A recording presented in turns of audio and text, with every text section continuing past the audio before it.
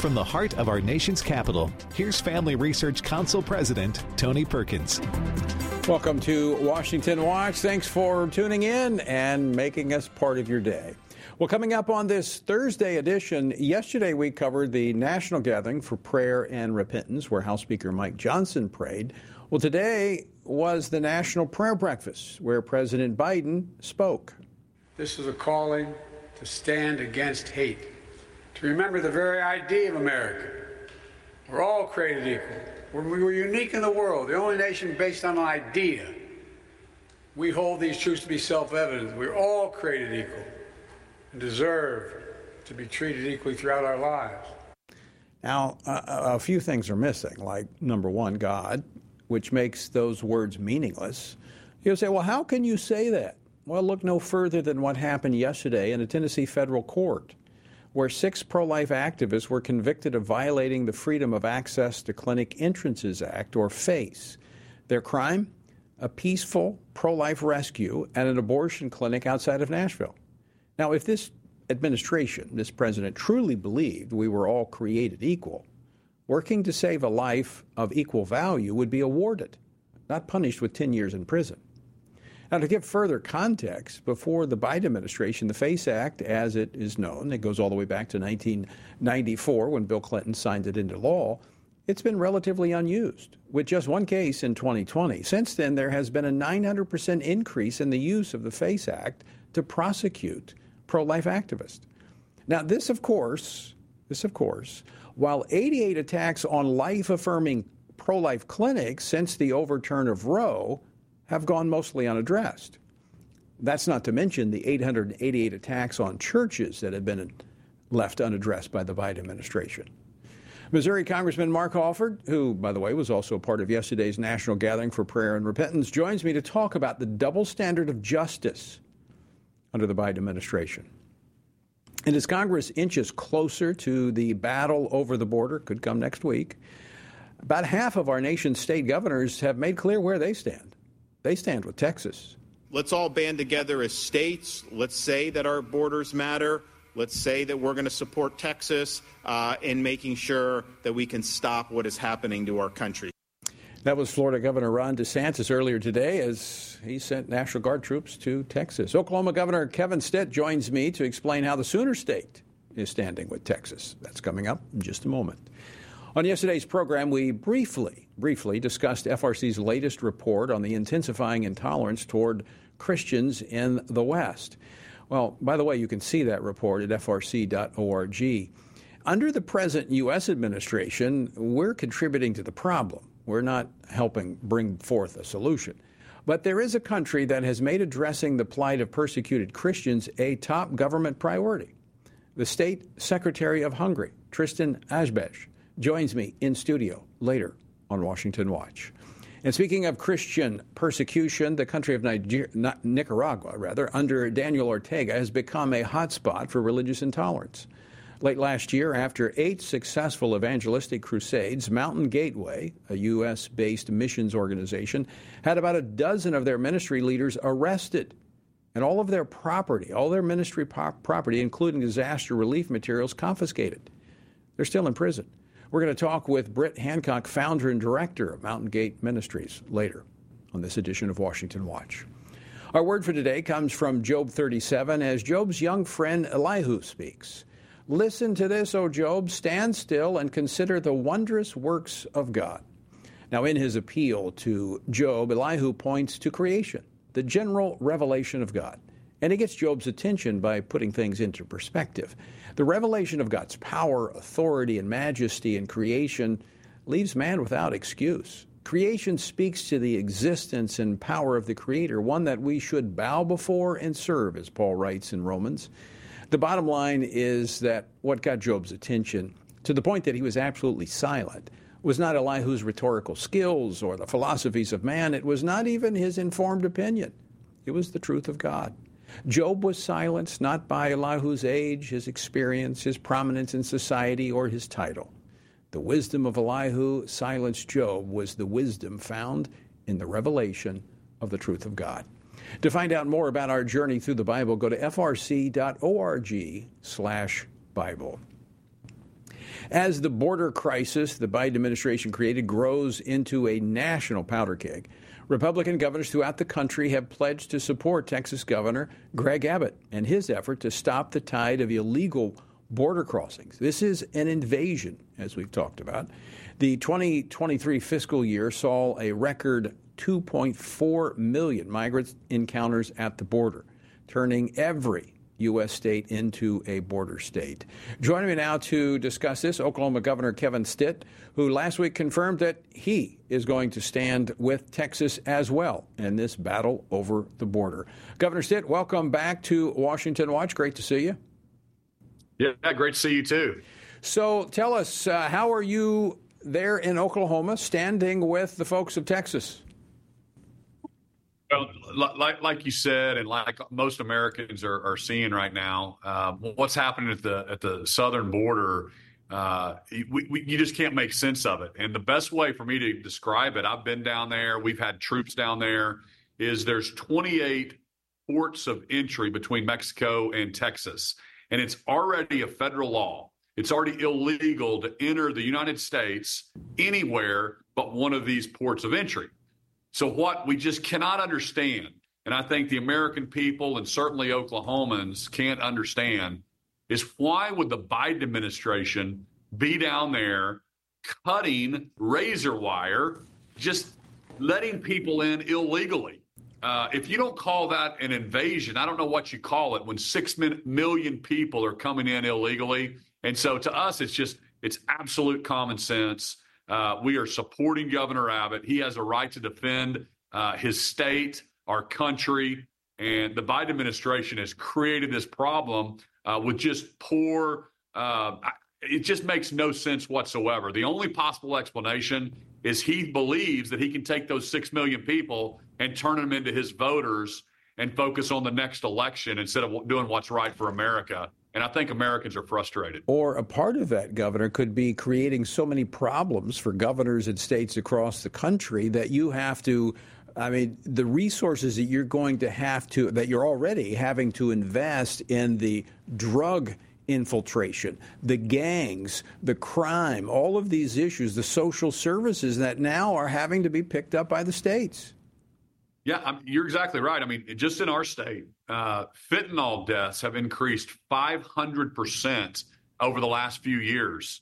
Our healthcare system, you just cannot, it's just unsustainable. We're taking U.S. citizens and we're paying taxes, and now all of a sudden we're having to take care of 6 million people that are illegally entering our states and our country. It just makes no logical sense whatsoever. And so, of course, we stand with him. I think 25 other governors have supported and pledged their support to back Texas in this endeavor. And I think the Biden administration now is backed into a corner because even the Democrats are starting to wake up and say, hey, this makes no sense. The Democratic cities are being overwhelmed. Their social services and their social nets are just being overrun right now. And I hope that we'll go back to a Trump-era policy, which is basically just remain in Mexico. I'm going to talk about those blue state governors in a moment, but I want to ask you a question. So what does that support from Oklahoma look like? You're sending National Guard troops to Texas? Yeah, we did that last year. I don't have any down there yet. We're still looking at that. We're talking to Governor Abbott. My general of the National Guard is kind of putting together a plan for me. Right now, I know there's talk from the feds about federalizing the Texas National Guard to try to get them from the Governor Abbott's command to President Biden's command. We think that would be a very, dangerous situation. We don't want him to do that. We think that would be ridiculous. He would basically just be letting everybody know, I'm going to take these troops and tell them to start cutting this razor wire, which would just be unbelievable. But if that happened, then of course Texas or Tennessee and Oklahoma and South Dakota and all these other states then would send our National Guards down there to help him immediately. So we'll see what happens and when Governor Abbott calls on the other 25 governors to help him. Governor, I find this very interesting because I actually had the Lieutenant Governor Dan Patrick on the program earlier this week, and he was telling me that We're talking about $2 billion a year that Texas is putting into this effort to secure the border down there. And then we have all these other red state governors like yourself willing to put forth their resources to help. Now, as we just described, there's a reason it's impacting your state. But contrast that with the sanctuary cities and states like New York City. They're not ponying up. They're actually asking for more money from the federal government. In fact, end of last year, they asked for $5 billion from the federal government. I mean, here's my assessment of this, Governor Stitt, is that the red states have such good economies because they have good tax policy. They have the revenue that they can address the problem, where the blue states that are, positioning themselves as these sanctuary cities, they don't have the money. Yeah, you're exactly right. I love giving the example between Florida and New York. Florida has Florida has zero income tax. New York has a 10.9% income tax, and New York is broke, and people are moving to Florida. Their budget in New York is $233 billion. It's twice what that is of Florida. Florida is $116 billion. So these high tax states, they're broke. They're in a death spiral. People are leaving them. Kevin O'Leary just came to our state, and he said, there's no way I would invest money in states like New York and California because they're overtaxing, over-regulating business. Businesses are flowing to states like Oklahoma and Texas and Tennessee and Florida. And, because we have common sense, we believe in capitalism and free enterprise and individual liberties. And there's a huge difference right now between our two states. So, yes, we absolutely do not want the federal government to bail out blue states again. Back during COVID, I was the voice that kept saying, stop doing another bailout. You're just encouraging these blue states to continue their ridiculous shutdowns. States like Oklahoma were open the whole time. Our economy was booming, and now our state is top 10 and people moving to our state. So again, our policies are so much better than that of New York's or these sanctuary states. Yeah. So you've got the revenue to actually solve problems where they're looking for someone else to give them money to deal with the problems they created. Our largest savings accounts in state history in Oklahoma and California, I think, has a $60 or $70 billion deficit just this year. They just overspend. We believe in smaller government, lower taxes. And of course, we believe in strong borders. And I also like to remind the American people, this has nothing to do with immigration policy. We want to make sure we have H-1B visas. We know who's coming into our country, who's working, the engineers, the technology experts, construction workers. But you got to have a strong border.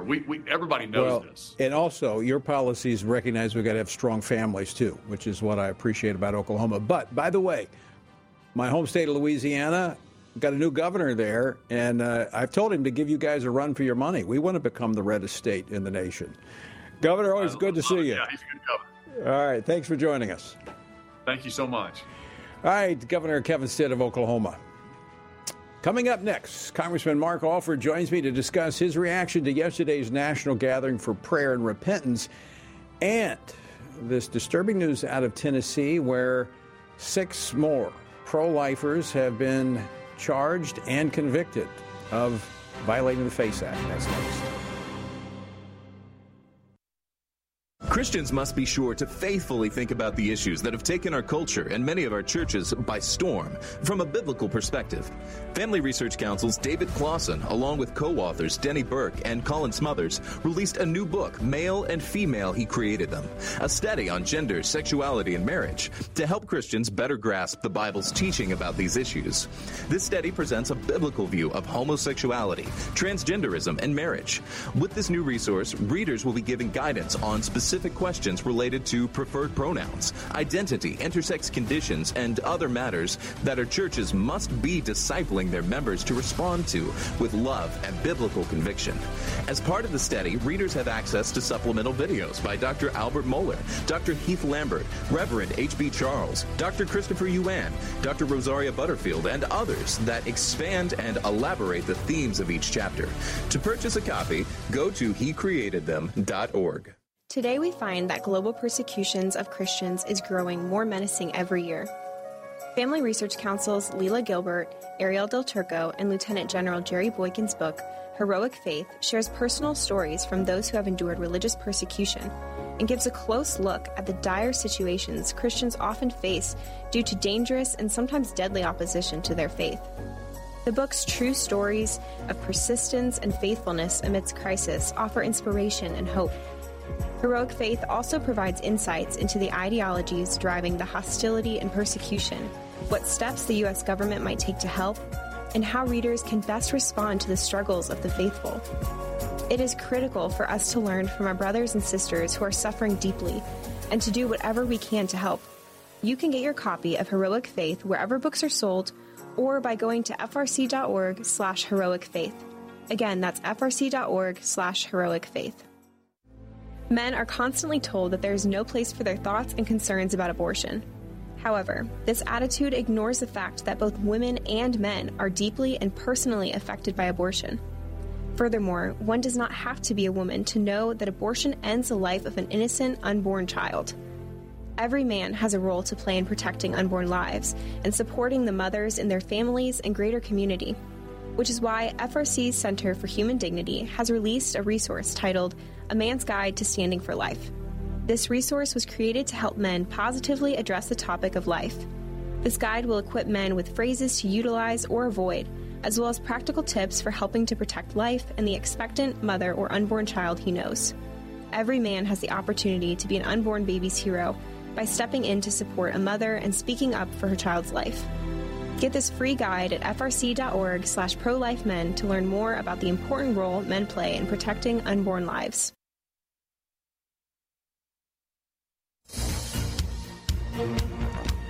Welcome back to Washington Watch. Good to have you with us. Well, yesterday, a Tennessee jury in a federal court convicted 6 pro-life advocates on federal charges for singing hymns and praying at an abortion facility in 2021. Now, the Christian advocates were convicted of the Freedom of Access to Clinic Entrances Act, or it's known as FACE, which the Biden administration continues to weaponize following the 2022 Supreme Court decision overturning Roe v. Wade. Now, this comes even as we've seen hundreds of attacks on churches, and just since the Roe decision, or the Dobbs decision overturning Roe, 88 pregnancy resource centers, life-affirming centers, have been attacked, with only a handful, just a few, prosecutions for such acts. Most have gone unaddressed. Joining me now to discuss this and more is Congressman Mark Alford. He serves on the House Armed Services Committee, the House Agriculture Committee. He represents the 4th Congressional District of Missouri, and he's on the phone because Congress adjourned and they're headed home for the weekend. Congressman, welcome back to Washington Watch.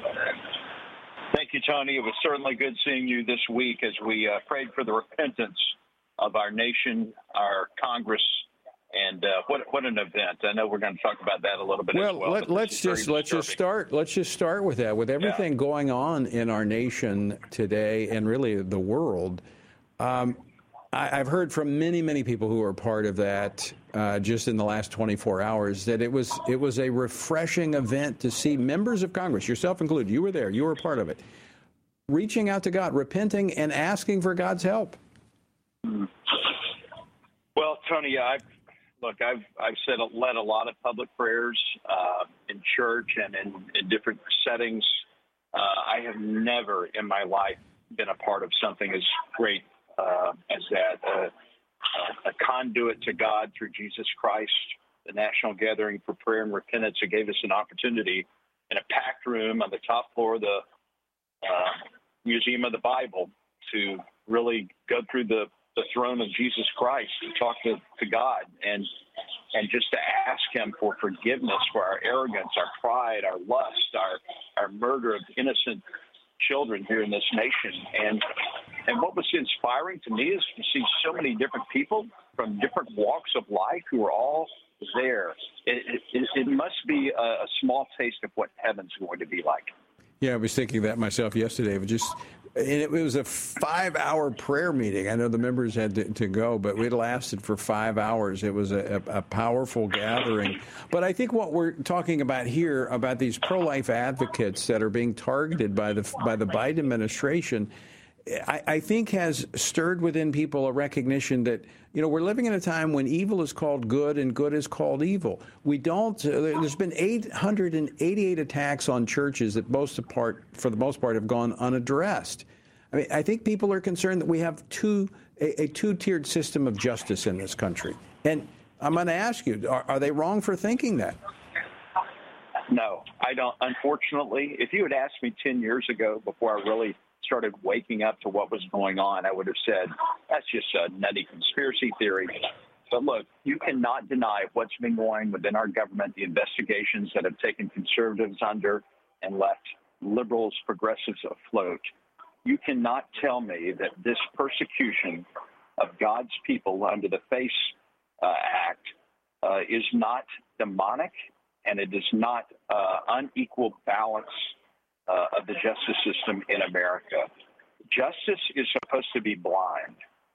Instead, it is deaf. It is deaf to the voice of God. It is deaf to the equality in America of how we should be operating. These individuals are facing possibly a decade in prison for a peaceful protest. Meanwhile, we're seeing here in our nation's capital, we've seen them a few times just in the last couple of months, violent demonstrations at the White House where they've nearly broken down the fences, they've damaged property, they've beaten up police officers, and we don't even see arrest. I mean, what are we going to do? What can we do to correct this situation? Well, look, I think the first thing we have to do as Christians, as people of faith, is to realize that the Bible said this was going to happen, right? We are not guaranteed an easy road because we are believers in Jesus Christ. In fact, it's quite the opposite. We are going to come under persecution. Right. So we need to be expecting this. We need to be on guard. I know that the evidence is clear in this case of the DOJ's persecution of pro-lifers under the FACE Act. It is disproportionate. It is unjust. But we have to expect these sorts of things. There's a big difference between protesting and obstructing. These people were simply trying to give the women in these situations, who I think we need to do an even better job of showing Jesus' love and compassion for, but giving them information about alternatives to abortion. If that's considered obstruction, we are in for a rocky road ahead. Yeah. Well, I talk about this all the time. You're absolutely right. Jesus warned us so that we would not lose our peace and joy even amidst of this difficulty.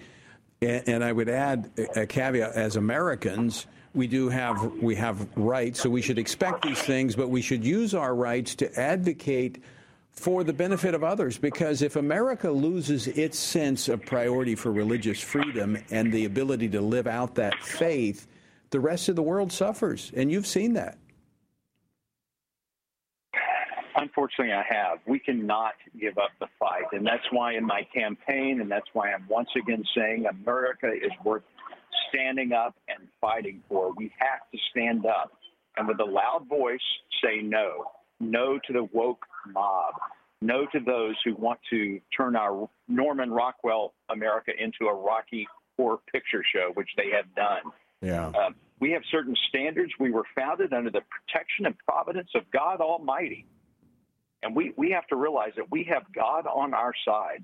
Do not give up hope. Right. Get on your knees, pray for America, and pray that we have the strength, resilience, and fortitude to go forward. Right. We need to pray, and as I often close this program, as I always close the program, we need to pray and we need to stand. Congressman Mark Alford, always great to talk with you. Thanks so much for taking time to join us on your way out of town. Thank you. Well, folks, we do need to pray. We need to pray, and we do need to be prepared for these types of challenges.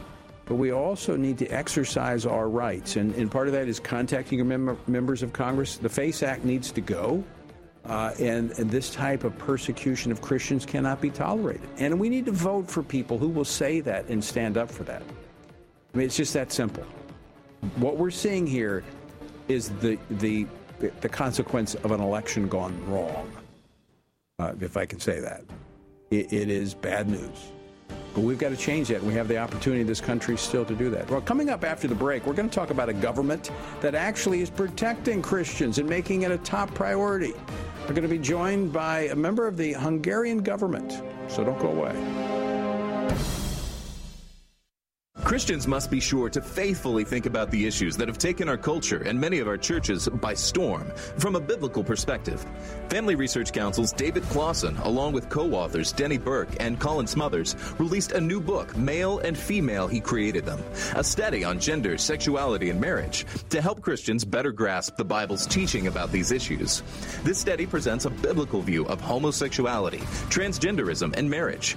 With this new resource, readers will be given guidance on specific questions related to preferred pronouns, identity, intersex conditions, and other matters that our churches must be discipling their members to respond to with love and biblical conviction.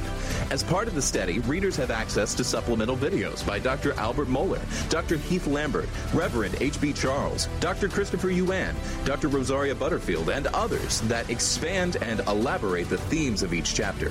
To purchase a copy, go to hecreatedthem.org. Today we find that global persecutions of Christians is growing more menacing every year.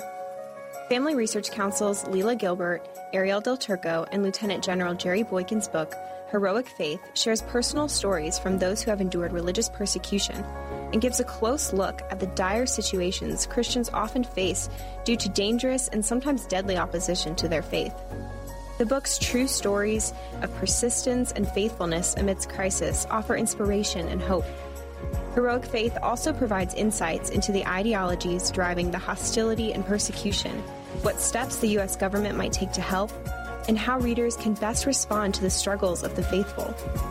It is critical for us to learn from our brothers and sisters who are suffering deeply and to do whatever we can to help. You can get your copy of Heroic Faith wherever books are sold or by going to frc.org/heroicfaith. Again, that's frc.org/heroicfaith.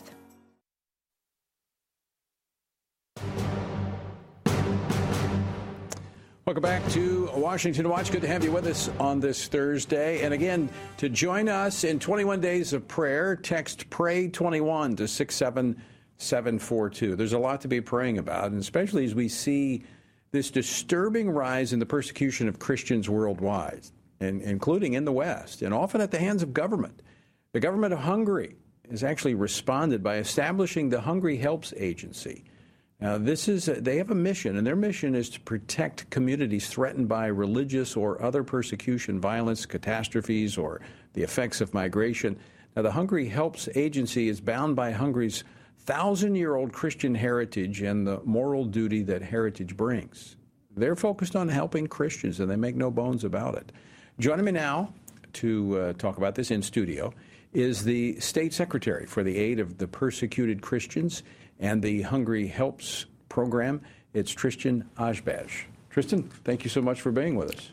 Thanks for having me on the show after 6 years. This is the last time we had a discussion. Yeah. Well, I know we've been in many, many meetings together, and we have worked as it pertains to the persecuted. Hungary has done remarkable work in the Middle East during my time on the USERV Commission. But tell us about the outreach that you're in charge of, and the fact that you make no bones about it. You're focused on helping Christians. We have to just say the facts. Christianity is the most persecuted religion in the world. And some people who try to deny this, they claim that this is a sweeping sweeping statement, but it is all backed by facts. In the world, there are more than 360 million people who suffer discrimination, oppression, threats by terrorist organizations or genocidal attacks because of their faith in Jesus Christ. And there are many charities who are working for them, but the Hungarian government realized that this should not be left only for charities. The international community has to step up. Governments have to step up. And us being a 1,000-year-old proud Christian nation who is still courageous enough to say that and be proud about that, we realize that we decided that we will lead by example. So therefore, the Hungarian government established my department, which was the first ever dedicated governmental department for the Aid of Persecuted Christians in 2016. And right away, we started the program, the Hungary Helps Program, which delivers humanitarian aid to those Christians who have been just attacked by terrorist organizations, which delivers aid and financial assistance to reconstruct, rebuild places like the Nineveh Plains in Iraq, where Daesh, ISIS, has committed atrocities against Christians, which offers Hungarian scholarships at Hungarian universities for those Christians in Africa and Asia who are unable or have no chance to go to the higher education system. Right. And now we can look back from the time where we have last had a discussion 6 years ago, and I can report to you that we have reached about 2 million persecuted Christians by extending the solidarity of the Hungarian people towards them. We have run 330 projects for persecuted Christians in more than 50 countries. Wow. And part of that has actually been rebuilding churches in some places that have been destroyed. Yes, and when we rebuild a church in the Middle East or in Africa, then I go to a professional diplomatic event in the West, and they ask me the cynical question that why don't we support something more useful, like hospitals and schools? Now, we also support Christian hospitals and schools all around the world, but I can see the ignorance or the cynicism from the question, and the answer to that is that we always ask what is needed. And in many cases, our Christian brothers and sisters would choose their church to be rebuilt first before their homes are rebuilt. This is how important their churches are for them and their faith. So then we do something very innovative and people don't understand. We support what they are asking from us. I give you one example. In Lebanon, we have supported the reconstruction of more than 60 churches. And that's only one country in the Middle East. Well, and I know I've seen you at back during the Trump administration where we had these national gatherings hosted at the State Department. Hungary said the same thing publicly in front of all of those other countries, challenging them. What would you say to Christians here in the United States? You know, America wants to embrace religious freedom for all people, and I know you do as well. But you are focused on where the greatest need is. What would you challenge the church in America, Christians in America, to understand and do as it pertains to the persecuted church worldwide? I visit these communities. I go to places where terrorist organizations threaten the Christians. And I remember once in Iraq, I asked that, what is their greatest grief about their situation? And they told me that they have lost almost everything, their houses, their homes. Some of them has lost their loved ones. But the greatest grief is that when ISIS was murdering them, when Boko Haram is still today murdering African Christians, in Nigeria, they were hoping for the Christian Western countries to come to their help. But the Christian West denied this help. So my challenge is to answer to this moral obligation, because even some Christians in the West say that it wouldn't be Christian-like to only support our Christian brothers and sisters. It wouldn't be politically correct. But the fact is that they are almost completely left alone. And that's where the greatest need is. Mr. Secretary, thank you for joining us today, and I appreciate the work of Hungary. Thank you for having me on the show. All right, folks, stick with us. More Washington Watch on the other side of the break. Christians must be sure to faithfully think about the issues that have taken our culture and many of our churches by storm from a biblical perspective. Family Research Council's David Clausen, along with co-authors Denny Burke and Colin Smothers, released a new book, Male and Female, He Created Them, a study on gender, sexuality, and marriage to help Christians better grasp the Bible's teaching about these issues. This study presents a biblical view of homosexuality, transgenderism, and marriage. With this new resource, readers will be given guidance on specific questions related to preferred pronouns, identity, intersex conditions, and other matters that our churches must be discipling their members to respond to with love and biblical conviction. As part of the study, readers have access to supplemental videos by Dr. Albert Mohler, Dr. Heath Lambert, Reverend H.B. Charles, Dr. Christopher Yuan, Dr. Rosaria Butterfield, and others that expand and elaborate the themes of each chapter. To purchase a copy, go to hecreatedthem.org. Today we find that global persecutions of Christians is growing more menacing every year. Family Research Council's Leila Gilbert, Ariel Del Turco, and Lieutenant General Jerry Boykin's book, Heroic Faith, shares personal stories from those who have endured religious persecution and gives a close look at the dire situations Christians often face due to dangerous and sometimes deadly opposition to their faith. The book's true stories of persistence and faithfulness amidst crisis offer inspiration and hope. Heroic Faith also provides insights into the ideologies driving the hostility and persecution, what steps the U.S. government might take to help, and how readers can best respond to the struggles of the faithful. It is critical for us to learn from our brothers and sisters who are suffering deeply and to do whatever we can to help. You can get your copy of Heroic Faith wherever books are sold or by going to frc.org/heroicfaith. Again, that's frc.org/heroicfaith. Men are constantly told that there is no place for their thoughts and concerns about abortion. However, this attitude ignores the fact that both women and men are deeply and personally affected by abortion. Furthermore, one does not have to be a woman to know that abortion ends the life of an innocent, unborn child. Every man has a role to play in protecting unborn lives and supporting the mothers in their families and greater community, which is why FRC's Center for Human Dignity has released a resource titled A Man's Guide to Standing for Life. This resource was created to help men positively address the topic of life. This guide will equip men with phrases to utilize or avoid, as well as practical tips for helping to protect life and the expectant mother or unborn child he knows. Every man has the opportunity to be an unborn baby's hero by stepping in to support a mother and speaking up for her child's life. Get this free guide at frc.org/prolifemen to learn more about the important role men play in protecting unborn lives.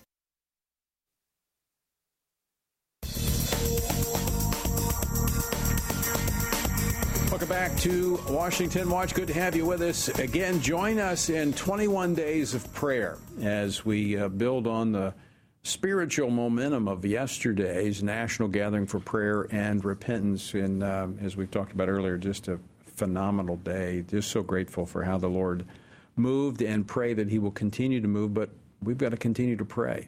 So text the word PRAY21 to 67742. That's PRAY21 to 67742. Also, if you missed yesterday and were not able to join us, it is archived. You can go to tonyperkins.com. It's under episode resources, or just go to praydc.org. And it's archived right there. That was 5 hours of prayer. You don't have to watch all of it, but you'll be encouraged by it. Especially two high points for me, as I mentioned before, the members of Congress praying. Powerful moment to see members of Congress there praying, repenting, pleading for God to move in our country. And then, for me, the young people praying and repenting. And just a powerful, powerful moment. So if you don't watch anything else, watch those two. They're both within the first hour and a half of the broadcast. Well, continuing our discussion, we were just discussing what Hungary is doing as a government to focus on persecuted Christians, making it very clear their focus is on Christians. And I know during my time on the U.S. Commission on International Religious Freedom, I often got pushback when I would want to focus on Christian, because they are the single largest religious organization or religious community that is targeted. I know there's other persecution. We speak to that as well, but Christians are being targeted. Well, we're seeing that in our own hemisphere. Now, last year, the Mountain Gateway Missionary Organization led 8 mass evangelistic gospel campaigns where the Lord moved powerfully, as 1 million Nicaraguans attended. Now, that's 1/6 of the country's population, and thousands came to know Jesus Christ as Lord and Savior. Now, these events initially had the support of the Nicaraguan government, but now, not so much so. With it's getting quite a reputation for persecuting Catholic ministries in their country, and now they have Mountain Gateway in their crosshairs. The Nicaraguan Attorney General jailed 11 innocent Nicaraguan Christian pastors and charged 3 innocent U.S. citizens with crimes. And joining me now to discuss this is Britt Hancock, a missionary to Nicaragua with the ministry Mountain Gateway. Britt, welcome to Washington Watch. Thank you so much. So you've been ministering in Nicaragua since 2013. Correct. We first went there in 2013, so our first scout trips were then. And now, when we talk, let's go back a little bit. When we talk about ministry, this is a full portfolio of ministry. It's not just crusades. You're doing food, clothing, disaster relief. I mean, this is like Samaritan's Purse, right there in Nicaragua. Yes, sir. We have done that. What we really are is pioneer church planters. So we have a big footprint in Mexico. We're involved in human trafficking rescue in Mexico and working with drug addicts there, and village work, of course. I raised my family on the mission field. So it's just so our folks understand that missionaries sometimes are thought of. You just go and you preach and you leave. You're helping build up these community meeting strategic needs. Correct. We go into places where the gospel doesn't have any native roots, and then we raise up local leadership and see a local self-replicating congregation develop. So why Nicaragua? My family was threatened by a cartel in 2012 in Mexico, and I didn't think that I didn't know if we were going to be able to stay there. And so the Lord had spoken to me years before about expanding into other countries, and I went to a conference in California, and I met a Nicaraguan pastor there who invited me. So it was the only invitation that we had, so we went. Mm-hmm. So let's talk about how this relationship developed with the Nicaraguan government, where they actually were supportive of these crusades that you were doing. Sure. The first guy in Nicaragua, the first Nicaraguan national that got saved, unbeknownst to us, ended up previously, well, at that time, he worked for the government. So I don't know what all that he did, but he knew a lot of people. He got saved when we did this series of, actually we went mule riding, preaching in small villages with no roads and no electricity and no running water. And out there in the middle of that 10 days, the Lord grabbed his heart and he got born again. And we started discipling him. And the Lord worked in a pretty incredible transformation in his life. He stopped working for the government and became our main national leader. So he helped us, register our ministry in 2015 and start getting traction in church planting and so forth and so on. And as time went on, storms happen. And the double hurricane in 2020 hit Nicaragua. 2 Category 4 storms hit 13 days apart in exactly the same place. And it smashed rural Nicaragua really bad, and also affected Honduras and other parts in Central America. And so we just went all in to help the people that we were working with. And then we had, our partners responded, and we were able to help 1,000 families from start to finish in rural locations. And then 2 years later, there was another storm that hit, and we were able to help 3,000 families then. And I started buying equipment as traction got, and we built a warehouse for preparing, food distribution and loading trucks and things like that. And we were building for longevity and did everything that we could in every level to bless the country. Which is what the church should be doing. But something happened. Yeah. So in 2022, I have a good friend. His name is Nathan Morris with Shake the Nations Ministries. They do big crusades. I never had ever done a crusade, but the Lord really shook my heart and put it inside me. What if we do a mass evangelism campaign within reach of everyone in the entire nation? And these were new thoughts for me, really. And so I went to my friend Nathan and I said, "What do you think about this?" And he got. I mean, that's what they do. We want the announcement of the gospel to go everywhere. And I've spent 30 years, ministering to people, being in the personal orbit of everyone that we discipled. So I've got the micro down, and we still do that. It was the first time that the Lord really rung my bell, for anything in mass. And like the scripture says in Colossians, whatever you do in word or deed, do it with all your heart as unto the Lord. So we went all in, and I just felt like we could get permission. Because through a series of circumstances, through our main national leader, his name's Walner Blandon, he kept bringing me and catalyzing these meetings with government officials. So I found myself preaching the gospel to Congress there and preaching to the National Police Force and meeting with the head of the Sandinista Party, Erwin Castro, and praying for all these department heads. It was really kind of not my venue, but the Lord just kept opening doors and opening doors and opening doors. And I had a central message, the verse out of Micah, do justly, love mercy, and walk humbly with your God. And then I would stand up there, and I'm like, I don't know what I'm doing, and Lord, you said you'd fill my mouth if I'm in front of government officials, so please. And they kept interacting with me saying, as a human being, the stress of decision making and I'm working all the time and I realized that for everyone there's a decision making matrix vacuum. Everyone wants help. Everybody that has authority, that has to catalyze decisions, they want help. That's why so many people turn to witchcraft and education and every other kind of thing to try to get help with their decision making. And so I just stood there and told them about Micah, and I prayed for God to give them wisdom to make just decisions, to govern justly for the prosperity and freedom of their people.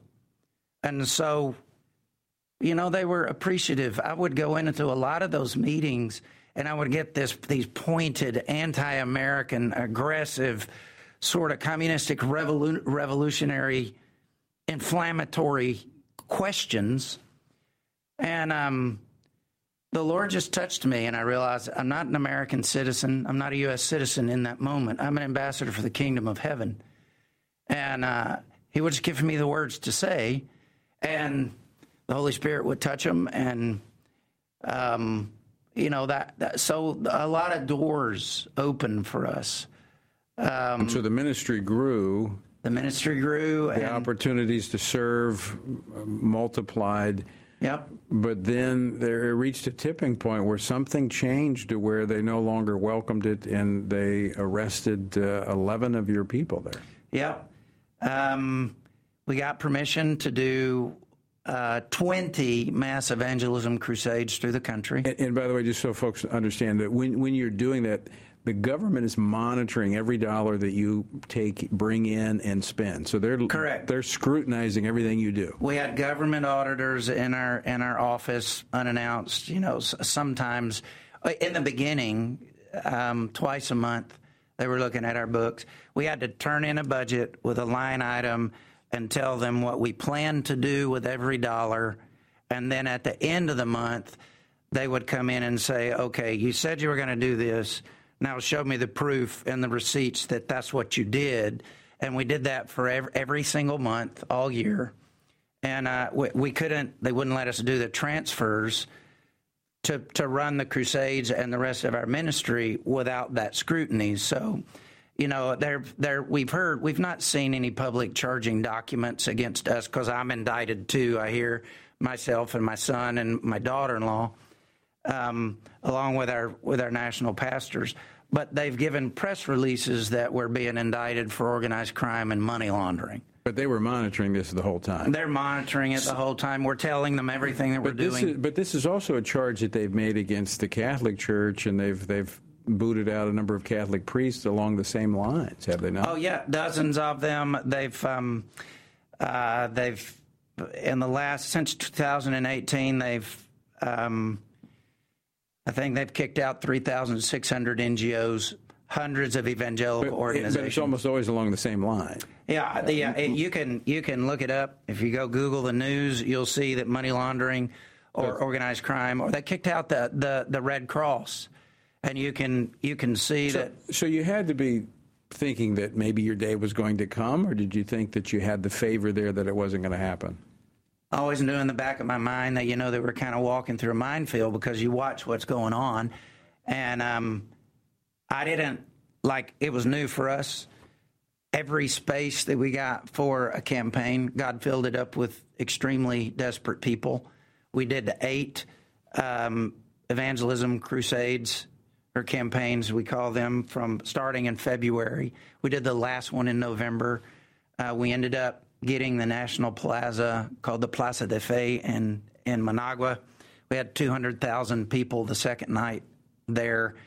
And it was just a massive response. We had hundreds of thousands of people respond to the call to meet Jesus. Obviously a spiritual battle. I mean, if you have that many people turning their hearts to God in an area that is really influenced with demonic activity. Yes, sir. Witchcraft. All right. So there's a spiritual element to this, but I don't want us to run out of time, because we've got about 2 minutes left. You've got 11 of your people that are in prison, have not been charged. In fact, the government has said they're innocent, but they're still holding them.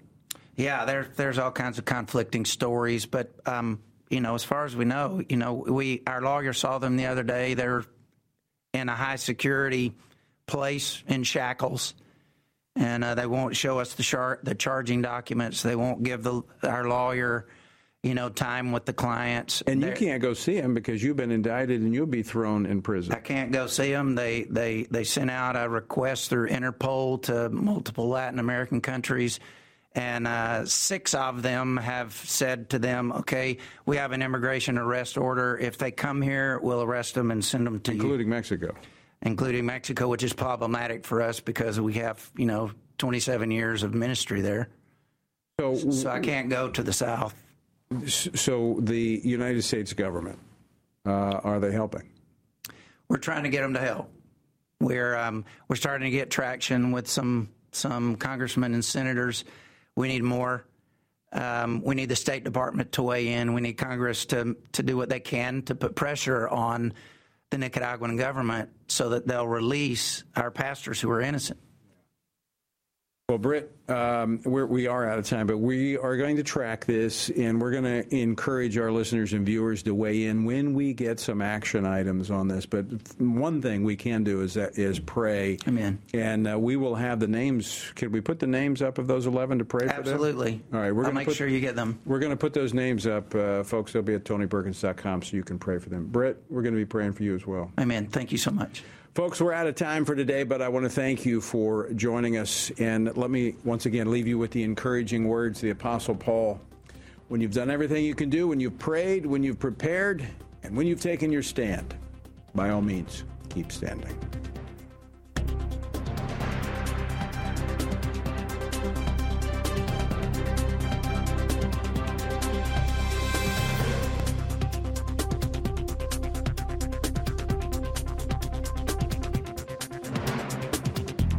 Washington Watch with Tony Perkins is brought to you by Family Research Council and is entirely listener-supported.